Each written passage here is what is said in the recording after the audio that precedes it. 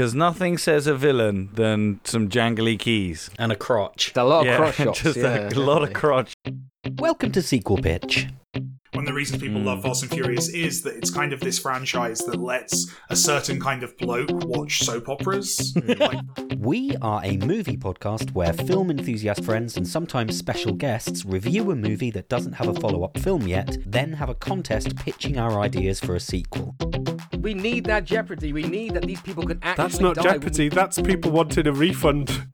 Sometimes the pitches are actually good. Sometimes they're so bad that they go all the way round and become good anyway. And sometimes it does all just descend into chaos, shouting and name-calling. But we do all have a lot of fun.